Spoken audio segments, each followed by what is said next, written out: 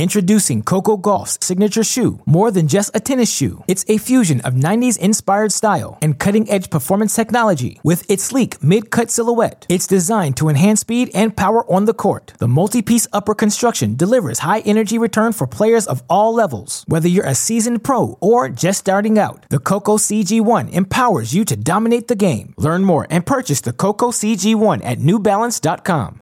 Welcome back, Cracked fans, to another edition of the Cracked Interviews podcast. I'm your host, Alex Gruskin. On today's show, we've got another fantastic conversation for all of you listeners as we are joined by one of the breakout stars and most improved players of the 2023 season. Of course, I am referring to two-time ATP singles finalist, two-time NCAA team champion, and former USC All-American Yannick Hanfmann, who was kind enough to join our program once again today to discuss his breakout 2023 season, what allowed him to make that jump that we saw from him on the court this year. We get into the mechanics behind all of that. We discuss what it meant to him to accomplish something like this at this stage of this career, what he hopes to do with a result like this, how he hopes to take this momentum moving forward. I also got to nerd out with him a bit, talk about his matches. He played Yannick Sinner, Carlos Alcaraz in back-to-back first-round matches this fall.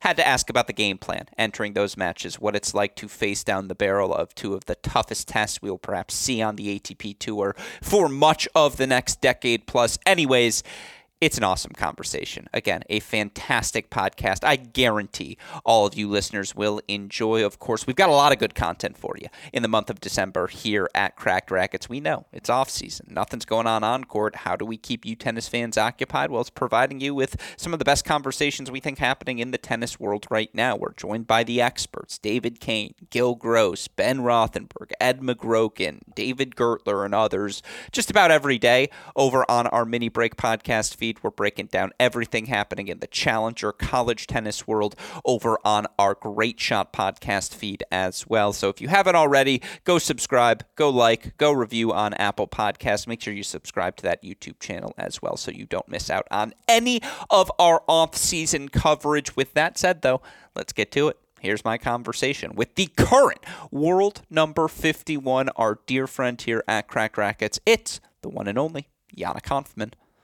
Introducing Coco Gauff's signature shoe, more than just a tennis shoe. It's a fusion of 90s-inspired style and cutting-edge performance technology. With its sleek mid-cut silhouette, it's designed to enhance speed and power on the court. The multi-piece upper construction delivers high-energy return for players of all levels. Whether you're a seasoned pro or just starting out, the Coco CG1 empowers you to dominate the game. Learn more and purchase the Coco CG1 at newbalance.com.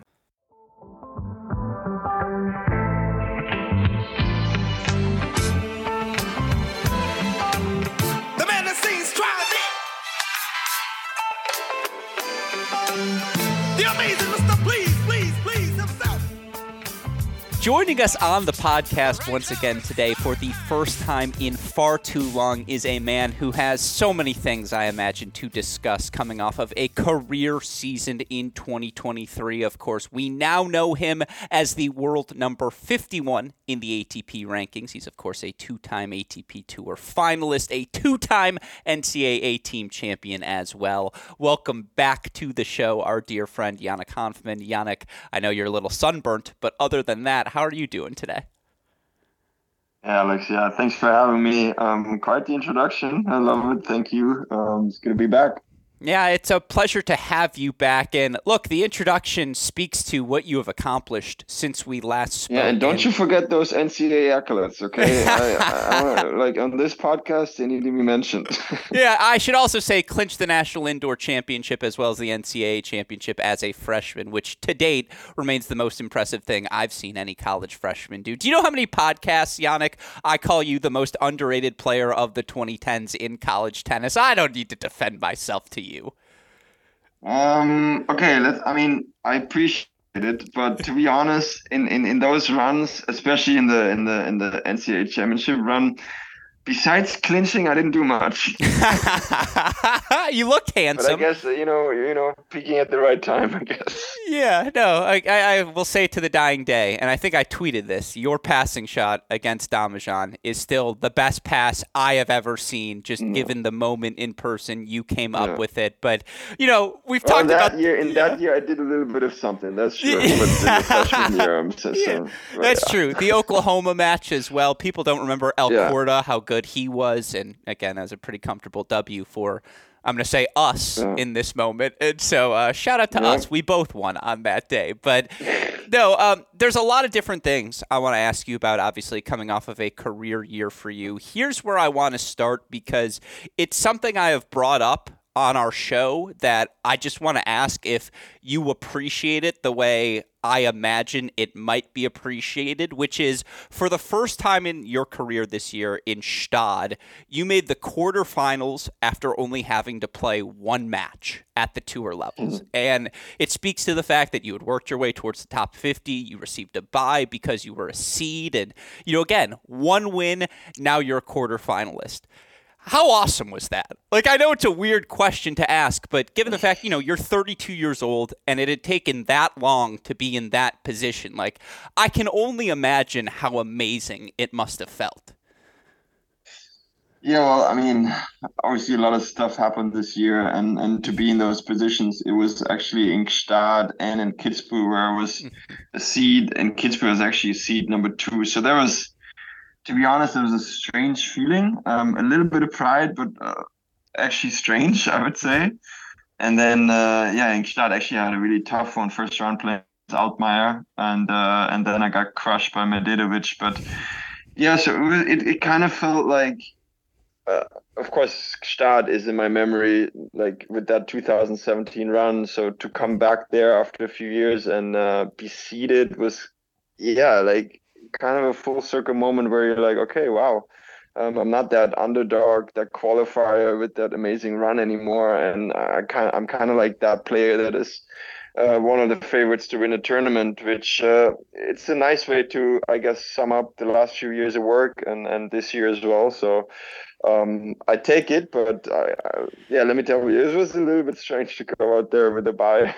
Yeah, I can only imagine. And then they give you the paycheck and you're like, I only played once. Like, once. Like, this isn't what I usually get. And they're like, no, you're a seed now. You're into the quarters. And, again, more broadly, obviously I started with a specific moment there, but to reach the heights that you did this year, to not only make the run you did in Rome as a qualifier, making the quarterfinals, but just to crack the top 50, to even crack the top 100 in a way where obviously you flirted with top 100 status in 2021, but now you guys are in a seriously committed relationship. Like, you're dating your top number 51 spot. That's a real top 100 position. What does it mean to you to accomplish that after so long? It really does mean a lot. I think the work that I've put in, especially in the last 2 years with my new coaching staff, it feels nice. It feels a little bit also. I'm sorry to say that it feels a little bit deserved. Also, I don't know. It might be strange to say that, but I really feel like I've gotten to a new level of playing and a new level of physique as well, and that way I felt it already like 2 years ago. I was like, hey, I kind of feel like I'm there with my game, but something was still lacking. And as tennis as it is right now, or as it is always, you never know when the results will come. And maybe this year was just kind of like meant to be that year of more results and getting those points and getting to the top 50, which was kind of a goal. But as it is with goals, like you never know if you're going to reach them and when you're going to reach them. And we said it at the beginning of the year, and then all of a sudden I don't know when it was, in May or so, I kind of reached that goal already. That was nice. And it was, again, it was so many things happened this year, and it feels nice to be in that position that I am right now, but I'm hungry for more, let me tell you. Yeah, and I want to ask about that sentiment, but to hear you use that word deserved, I couldn't agree with you more. And for people who, again, don't know, you are a two-time tour finalist. Both of those finals came before this season. You had made multiple quarterfinals at the tour level, and yet, I'm curious because I heard you reference it there. Do you feel like the tennis you are playing is significantly different than the tennis you were maybe playing 2 years ago? Or is it really like a matter of, I don't know, 6 points went your way during a certain stretch of time and that confidence kind of translated through the rest of the season? Like, was there a significant difference in the actual tennis you were playing this year? Um, I would not say so in terms of like the height that I can reach, Yeah. but I would say so in the consistency for sure, because I've been a player that over the years like had some good events and a lot of bad events. And I think I'm getting to a point where I'm much more consistent, and that is something that you can only reach when you also put in the work over consistent like time frame. And I feel like I've done that, and also maybe a little bit of maturity, the experience you get when you play on the tour for a few years. Um, let's say 2017, 18, maybe I was a little bit like a one-trick pony or something like that. But I really feel like that now I can play events consecutively, and I'm gonna be okay with it. I'm gonna have a consistent performance. And yeah, that's sometimes the key, because in tennis, I mean, there's so many events in a year. Like um, you never know when it's going to happen, and you have to be ready every week to be able to, have that result. And this year it happened in quite a few events. And yeah, therefore, I wouldn't say that my tennis is so significantly different. I would say that my physique has gotten much better. Like physically, I really feel stronger. But yeah, and then the rest just kind of comes along with it. You feel physically, you feel strong, you feel mentally strong, and then you beat a few guys that are maybe top 10. You get that belief going, and then all of a sudden you're kind of rolling. You believe in your abilities much more, and I think that's yeah, also what happened this year. Yeah, I want to follow up off of that with two questions. I want to start on the tennis side of things because I couldn't agree with you more. Like anyone who's watched you play for a long time knows you've been hitting that kick serve since you were probably 15 years old. And, that ability to hit that kick serve to open up the first forehand or the serve and volley, whatever it is you do, that play has always been there. But, watching you throughout the course of the year, I do think consistency was the big thing I saw more of. And in particular, and again, correct me if I'm wrong here, but it just felt like the return of serve, your objective was, hey, I'm just going to put this ball on the court more frequently than maybe you used to in the past. And I'm curious if tactically, like that's really the only change I saw. Am I maybe onto something? Yeah, there's a few things regarding consistency and being able to play more rallies, and Hmm. just being able to, if you don't have your A game and if you don't feel great, which we know in tennis, like you're not gonna have so many matches where everything is just lined up and feeling perfectly for you. So you need to be able to rely on that B, C, D game sometimes. And I just really feel like my average level of tennis has increased so much, and which means that you need to return more balls in. You need to make the ball one more time. Like all these things, and I think yeah, they were definitely they were there this year. Yeah. And on the second side of that consistency note, you kind of alluded to that week in, week out consistency necessary. I was looking at some numbers before we started, and you won't like the start of the stat, but you'll like where it finishes, I promise. 2018, you go 8-10 in first matches at events. 2019, 9-6. 2021, you go 11-11 overall. These last 2 years, you go 14-4 in your first match at events in 2022. This year, 13-11, but I want to point out there was a 5-match losing streak in there. Also worth pointing out how many of those events were tour level versus challengers in the past. And so the reason I bring that up is to say, like, first matches matter, don't they? Like, isn't getting, like, I guess as you get older in your career, is it like, hey, just put a win on the board this week, start from there? Has that become something you valued more?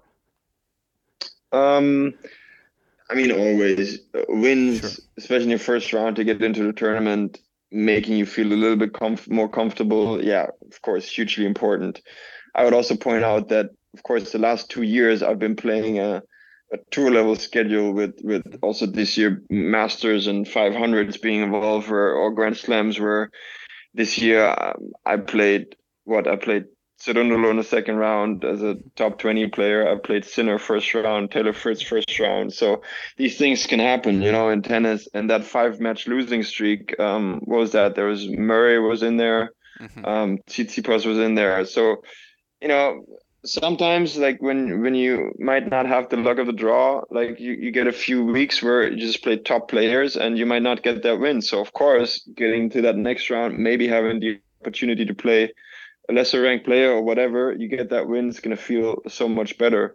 But yeah, that 14-4 thing, that sounds kind of nice. Even that 13-11 for this year, I don't think it's that bad considering the tournaments I played. But of course, yeah, next year I gotta like be on that same mentality of getting those wins and especially starting well in tournaments. I like the fact that back-to-back first-round matches, and you got qualifying Davis Cup wins in between, but back-to-back first rounds, U.S. Open, Sinner, Beijing, Alcaraz. That had to be Yeah, nice, I'm sure. And well, in Beijing, at least I got a little bit of a qualifying start there, but that's what yeah, I'm Alcaraz saying. first No, round. I mean, Miomir Kecmanovic won in the Davis Cup final, so essentially you're a Davis Cup finalist. I think that's how it works. And so, Not really, but yeah. yeah. And so I am curious. I want to ask, let's start on the Sinner side of things, particularly given how hot he ended the season. What's it like facing that pace, point in, point out? From Alcaraz. From Sinner first, like that U.S. Open From match. I'm Sinner. curious, what, especially out of best of 5 set format, like, ay, ay, ay.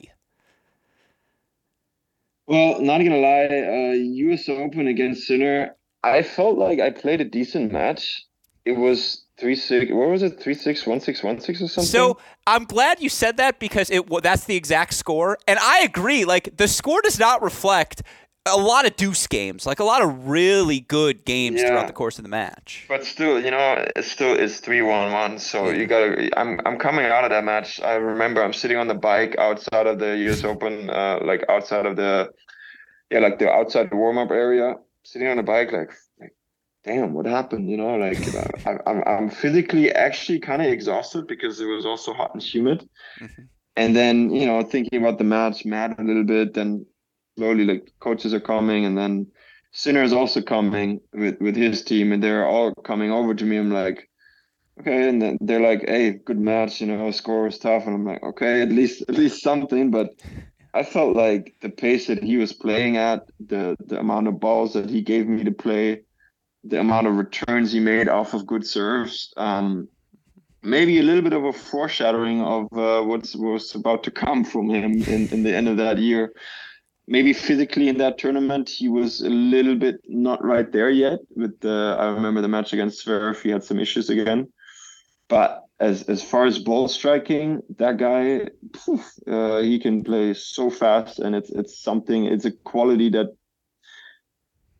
I don't know how many players have it right now. It's him on that level. Even Alcaraz has, he's got sometimes that loopy, maybe that drop shot, that slice, but Sinner is just like pure ball striking, boom, boom, boom, and yeah, that makes him unique for sure.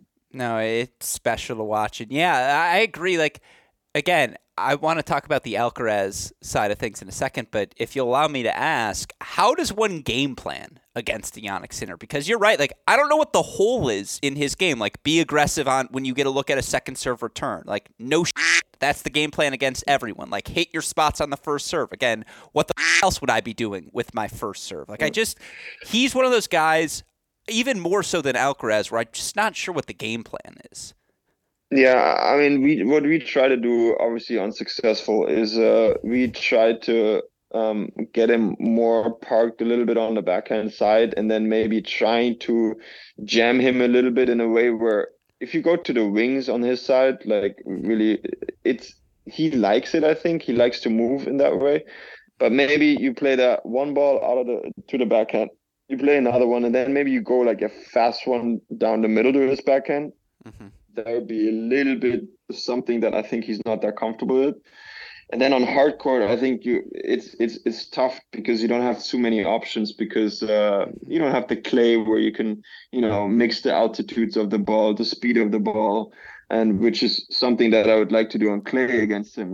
To mix the altitude, to maybe give him a drop shot here and there, maybe slice, to really give him different angles and all that stuff. But on hard court, you're a little bit limited because also the speed that he's playing at, it's tough to change up the pace, right? So and then I felt like I needed to serve really good, and this is something that he did well because I think I didn't serve amazingly because he was always there, he was always returning, and then I'm like thinking to myself, damn, I'm hitting 3 first serves, but I lost 3 points, and then it puts you even more under pressure, and then maybe you think about your serve a little bit more, and then kind of like a downward spiral. But serve and volley was a little bit the plan also to go, especially with the kick more, not so much with the first serve, but. Again, I'm speaking from like an unsuccessful strategy. So Fair enough. What can I say? No, again, I want to see it on the clay because that's when your spins and all of your trickiness that's best perhaps amplified. I will say on the other side, the Alcaraz match, a 4-3 loss, obviously, but on your end, but a very competitive match. Like my approach to that would be, I think the scariest thing in tennis right now is Carlos Alcaraz with time on the ad side of the court. It's like if he can load on that forehand, again, apologies for swearing, but you're just f***ed because he could play drop shot, he could go inside in, he can go inside out. There's nothing that isn't available to him when he's in that corner. Yeah. I feel like you did a pretty good job. Yeah, sorry, I didn't mean to cut you off, but I feel like you noticed that. And I feel like you were trying to actually go forehand to forehand with him, which sounds a little weird, but like if you know it's a forehand on that deuce side of the corner, I just feel like it's a little less lethal. Yeah. It's tough because not everyone, but most of the guys like to play from that angle, from that ad side with the forehand kind of like having the whole court, and where I think you're right, he is probably the number one in that spot, especially with his athleticism and everything. So I was trying to, even though for me it's not that comfortable to stay with that forehand, and then maybe when he changes, maybe I go like backhand down the line, and only when I really had that shot to really go to his backhand, then I would try to do it. But I was very careful in the whole match to not give him too many of those balls. Again, I'm speaking from an unsuccessful strategy, but I do think it was an okay match. In qualies, actually, I thought I played amazing. And in that match, I thought it was a little bit like the serve was not quite there. But it's also tough because on the qualies, we played outside on much different courts. And then all of a sudden you play in this huge stadium where the ball bounces so much different, much slower, I thought. And then, the gameplay is a little bit different. So I was a little bit disappointed because, Beijing, ATP 500, Alcaraz hasn't played too much. Then I thought, okay, maybe he's a little bit rusty. I was feeling really good in Beijing, the qualies. So a little bit mad at that I couldn't get more. But, he was at that point number one in the world. So, still okay match. But, that guy, to play him is tough because he can threaten you with so many things where you cannot let up. You cannot rest for 1 second because he can do something that pulls you out of your rhythm so much. And fortunate to have played these guys. I don't want to have them in early rounds ever again, but maybe more so in the later rounds. I'm okay with it, but that's how it is. For someone who has as good of hands as anyone I've seen play, when you go against Alcaraz's drop shot, do you tip the hat and say, you know what, a master recognizes a master? Like, was it fun to have someone who's like, you know what, he hits it as well as I do? Yeah, I mean, I do think that I have exceptional. You don't have to praise it. Top 10 drop shot. I'll praise it for you. No. top 10 is not high enough, my friend. That you serve and volley and drop shot and volley on the clay is indicative of the top 5 hands you have. Like, I'll say it on your behalf. Okay. All right. Well, yeah, but he's got a great drop shot, obviously. Cause I think there was one of the last points in the match. I think I hit a drop shot. He gets to it and he like almost fakes me out and and almost wins the match like that. I told him like, if you hit that one, it just ruins my life. But no, that guy is great for tennis. The amount of like the energy that he plays with, the amount of shots that he can do, like he's great to have him, to be honest. And drop shot battle. I think he won that in that match. But yeah, I think drop shot to drop shot, I'll take it as a draw still. But, we've talked about, again, some of the non-successes. It is worth noting you went 5-7 against top 20 players this year. And I'll take that. Yeah, and here's a stat you may not know. Only 18 players won more than 5 matches against top 20 opponents this year. Like 18 in the entire world. And so a 5-7 record is a very good record against top 20 opponents. How different the one is that got away was one that got away was the Taylor Fritz match in Wimbledon. That kind of bothers me. But that of all the matches, that's the one you'd replay. I don't know replay, but yeah, that hurt. That hurt for sure. Yeah, and 5 sets, I imagine too. What's it like to go the full distance? I mean, Wimbledon a little bit different, right? And then we had that rain delay for 2 days. So it was a little bit a different kind of feeling in Wimbledon also because you might not run as much but it's more like the mental toll it takes in Wimbledon to just stay connected with the match and stay focused all the time because if you let up on the grass a little bit, you have 1 or 2 loose service games, you're in trouble. But yeah. And the flip side of that was the Thiago Monteiro match in the French Open, which was like that 5-hour match that I won from being down 4-1 in the 5th set, being up 2 sets to love, and then down 4-1 in the 5th and winning that one was that's a different kind of energy performance because I was of course dead, he was dead, and we were fighting and. Yeah, so to get that first 5-set win under my belt after losing the one actually in Australia in 5 sets. So I had a few of those this year on clay, hard, and grass. So that's nice. That's going to set me up hopefully for the next years of another few 5-setters because it's something. The 5-setters is something that I also dreamed of as a kid. It's kind of a myth to be able to play 5 sets on these conditions with these players, it's tough. There's no way around it, and to win one of those is special to me, and I will never forget that one. But hopefully, I'm getting some more. Yeah. No. Again, the word that comes back to mind is deserved. It's deserved success this year after being on the brink of it for so long. And I sort of alluded to this earlier, but when you're playing those top 20 guys. Is it a matter of focus? Like, how different is the level of the match compared to the typical battles you're going through day in, day out?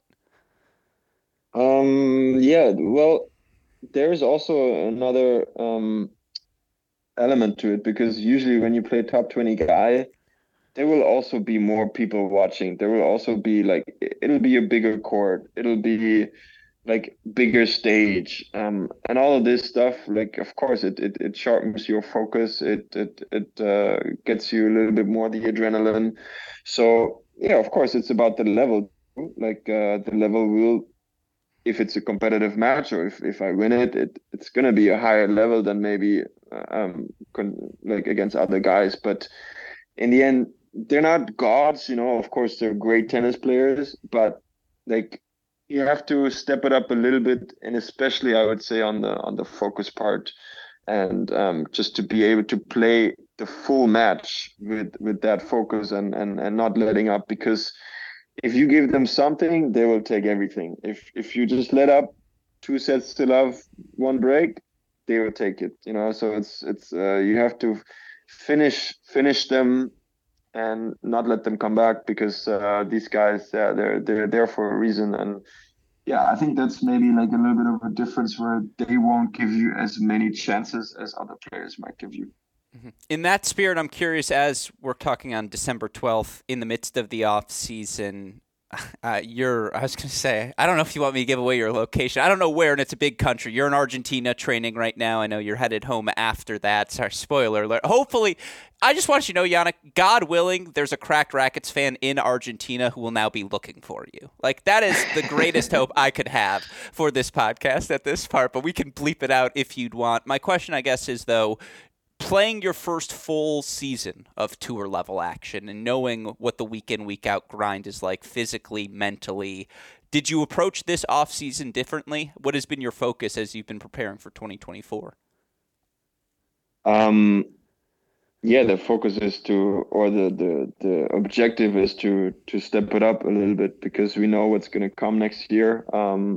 Next year, hopefully another full year of tour level. I mean, this year I kind of started well, in Australia, yes, but with the qualies, and then South American tour will be the same next year. But then I actually didn't play any roles. So yeah, this year or the upcoming year, I know that the first quarter of the year or the first months will be demanding because of travel. And yeah, playing on a tour the whole year is demanding as hell, and travel matches on a high level every week, different continent a few times a year. So yeah, the focus for us was just to step it up a little bit. I remember this is my second time doing the preseason here in Buenos Aires, and yeah, last year I didn't have much time because we finished with the Davis Cup, so it was only 2 weeks and a day or so. This week it's 3 weeks and a little bit, and then I have another week at home where I'll be training. So yeah, we're increasing the volume a little bit, and so far it's going well. I feel like I'm preparing much better than last year. Doesn't always mean that the year is going to be better, but I'm very hopeful that yeah, I'm just like just a little bit better. Just what you need to be in tennis. You just need to be a little bit better than the day before or the year before, and then usually good things will happen. And yeah, so I'm happy where I'm at right now. I think I'm ready for next year, and yeah, let's see. Oh, I love to hear. Is it more tennis centric? You know, is it more gym centric? Are you on clay, hard courts? Just the follow up would be what I specifically, because I was talking to Austin Krajicek. Here's why. And you guys are similar ages, and he was like, you know what? It's less gym focused for me, more tennis specific, less heavyweights, more maintenance. By the way, no one was more upset that you turned 32 this year than me, because I was like, there's no way he's 32. I was like, he's just not, because that means I'm, again, older than I would like to be as well. So let the record show I feel your pain, brother. But I'm curious, like, do you have to change? Have you changed? Not do you have to, but have you changed your off-season balance? Not too much. I mean, it's only my second time with this coaching staff, Okay. so I can't really say how much it was different to the other years I've done it in Germany. Because here also it's much different because you can play outside, right? It's summer here. In Germany, it was always winter. We played indoors, so it's a much different vibe. It is something though that I don't want to go back to doing the preseason in the winter, so that's something that I'll take away from it for sure. Sure.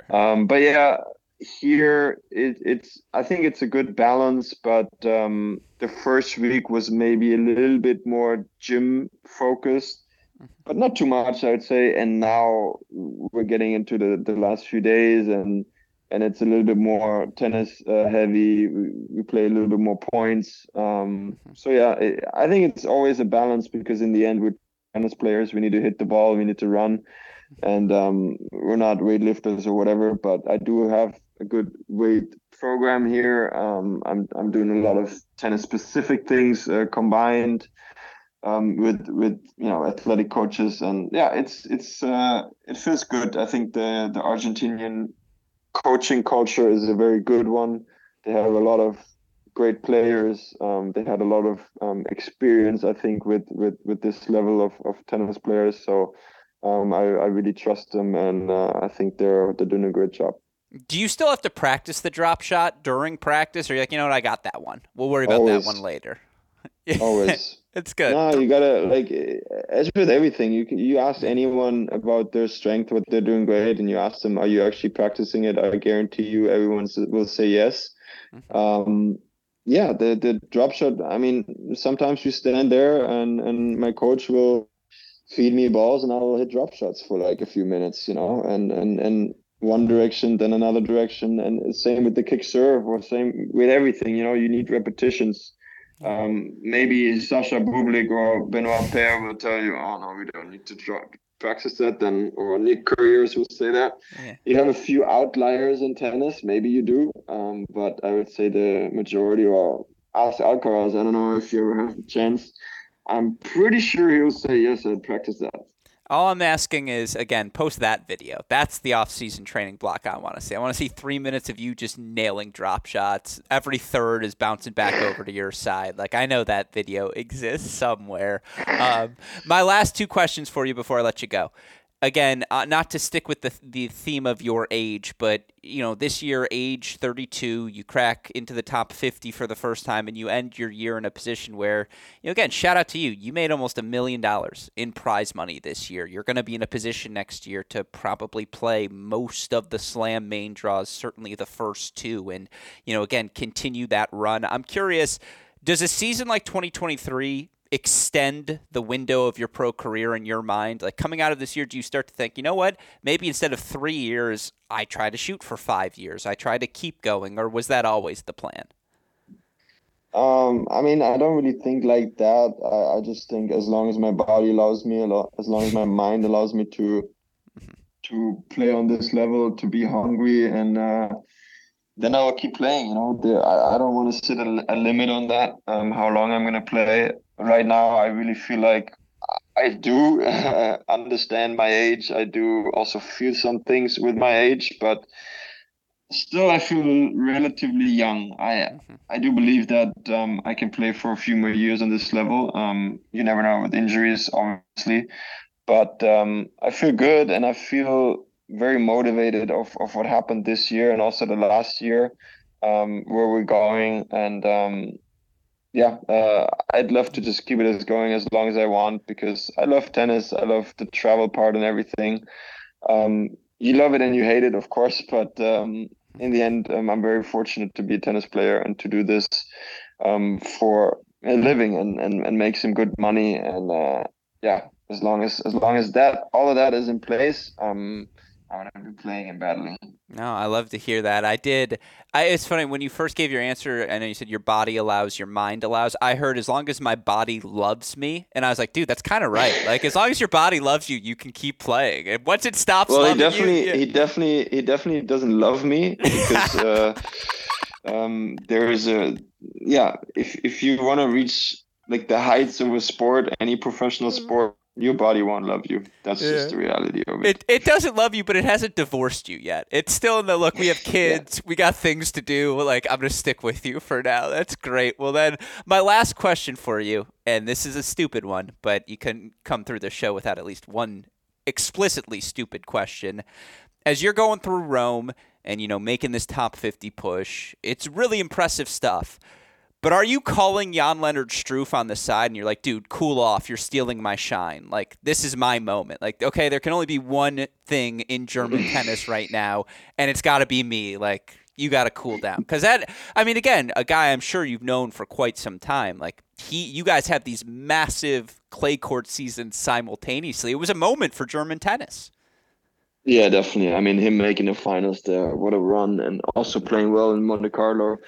Then Altmaier also played well, and yeah, I think in that way we encourage and we motivate each other to just battle and to just compete with each other, and yeah, like lift each other up. And there you go. I think for us it was a great summer, and I think it's also showing that in tennis, like also now Matera is coming back, Köpfer is coming back, so we're all a little bit older, but we're doing well. We have a good group of guys that play really great tennis, and we have one guy with Sasha that can compete for a Grand Slam. So there you go. I think we're in a good spot.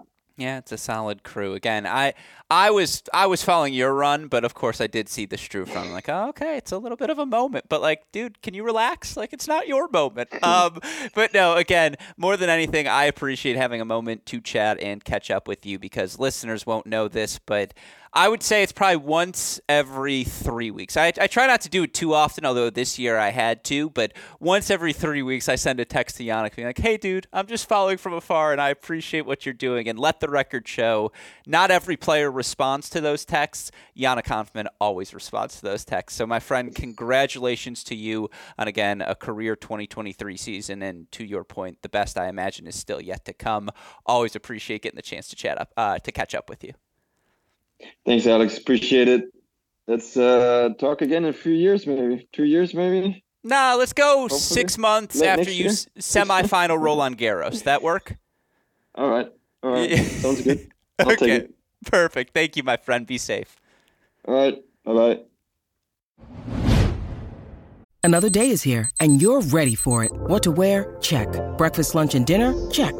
Planning for what's next and how to save for it? That's where Bank of America can help. For your financial to-dos, Bank of America has experts ready to help get you closer to your goals. Get started at one of our local financial centers or 24/7 in our mobile banking app. Find a location near you at bankofamerica.com/talktous. What would you like the power to do? Mobile banking requires downloading the app and is only available for select devices. Message and data rates may apply. Bank of America N.A., member FDIC. Hope all of you enjoyed my conversation with world number 51, two-time ATP singles finalist, and again, a dear friend to us here at Cracked Racquets, Yannick Hanfmann. A thank you to Yannick, as always, for taking the time to chat. I, again, always appreciate getting the chance to speak with a top 100 player, particularly one who we've gotten the chance to know over the years here at Cracked Racquets, and again, particularly one who's taken a little bit of time to break through, but has stayed persistent. And obviously, the results, the level speaks for itself. Again, here's to what Yannick said, and hoping that 2023 is the start, not the peak of something special happening in his career. Of course, with that said, you want to speak to something special happening in someone's career, go listen to our conversation with year-end #1 doubles player in the world, Austin Krajicek, who was kind enough to join us on the podcast. Also, be sure to stay on the lookout for other pods on the horizon, as we have a lot of fun conversations coming over the next few weeks, not just here on this show, but as I alluded to in the intro, Mini Break Podcast, Great Shot Podcast, rocking and rolling, covering all levels of the tennis world. Pro, college, challenger, ITF, and yes, junior tennis world as well, with the great Colette Lewis, the GOAT, I should say, joining us on the Mini Break Podcast this week as well. Again, fantastic content to fill all of your tennis fans' off-season needs. You can find it by liking, subscribing, and reviewing all of our shows. Again, this one, the Mini Break, the Great Shot Podcast, as well as our Cracked Racquets YouTube channel. Of course, how do we produce all of that content? Well, it's because of the tireless efforts of our super producer, Daniel Westoff, who, as always, has of an editing job to do day in, day out, making all of our content possible. A shout-out to him. A shout-out as well to our dear friends at Tennis Point. Remember, it's tennis-point.com. The promo code is CR15 for all of the latest and greatest products in the tennis world. With that said, for our fantastic super producer Daniel Westoff, our friends at Tennis Point, from all of us here at both Cracked Racquets and the Tennis Channel Podcast Network, I'm your host, Alex Gruskin. You have been listening to another edition of the Cracked Interviews Podcast. Stay safe, stay healthy. We will talk to you all soon. Thanks, everyone.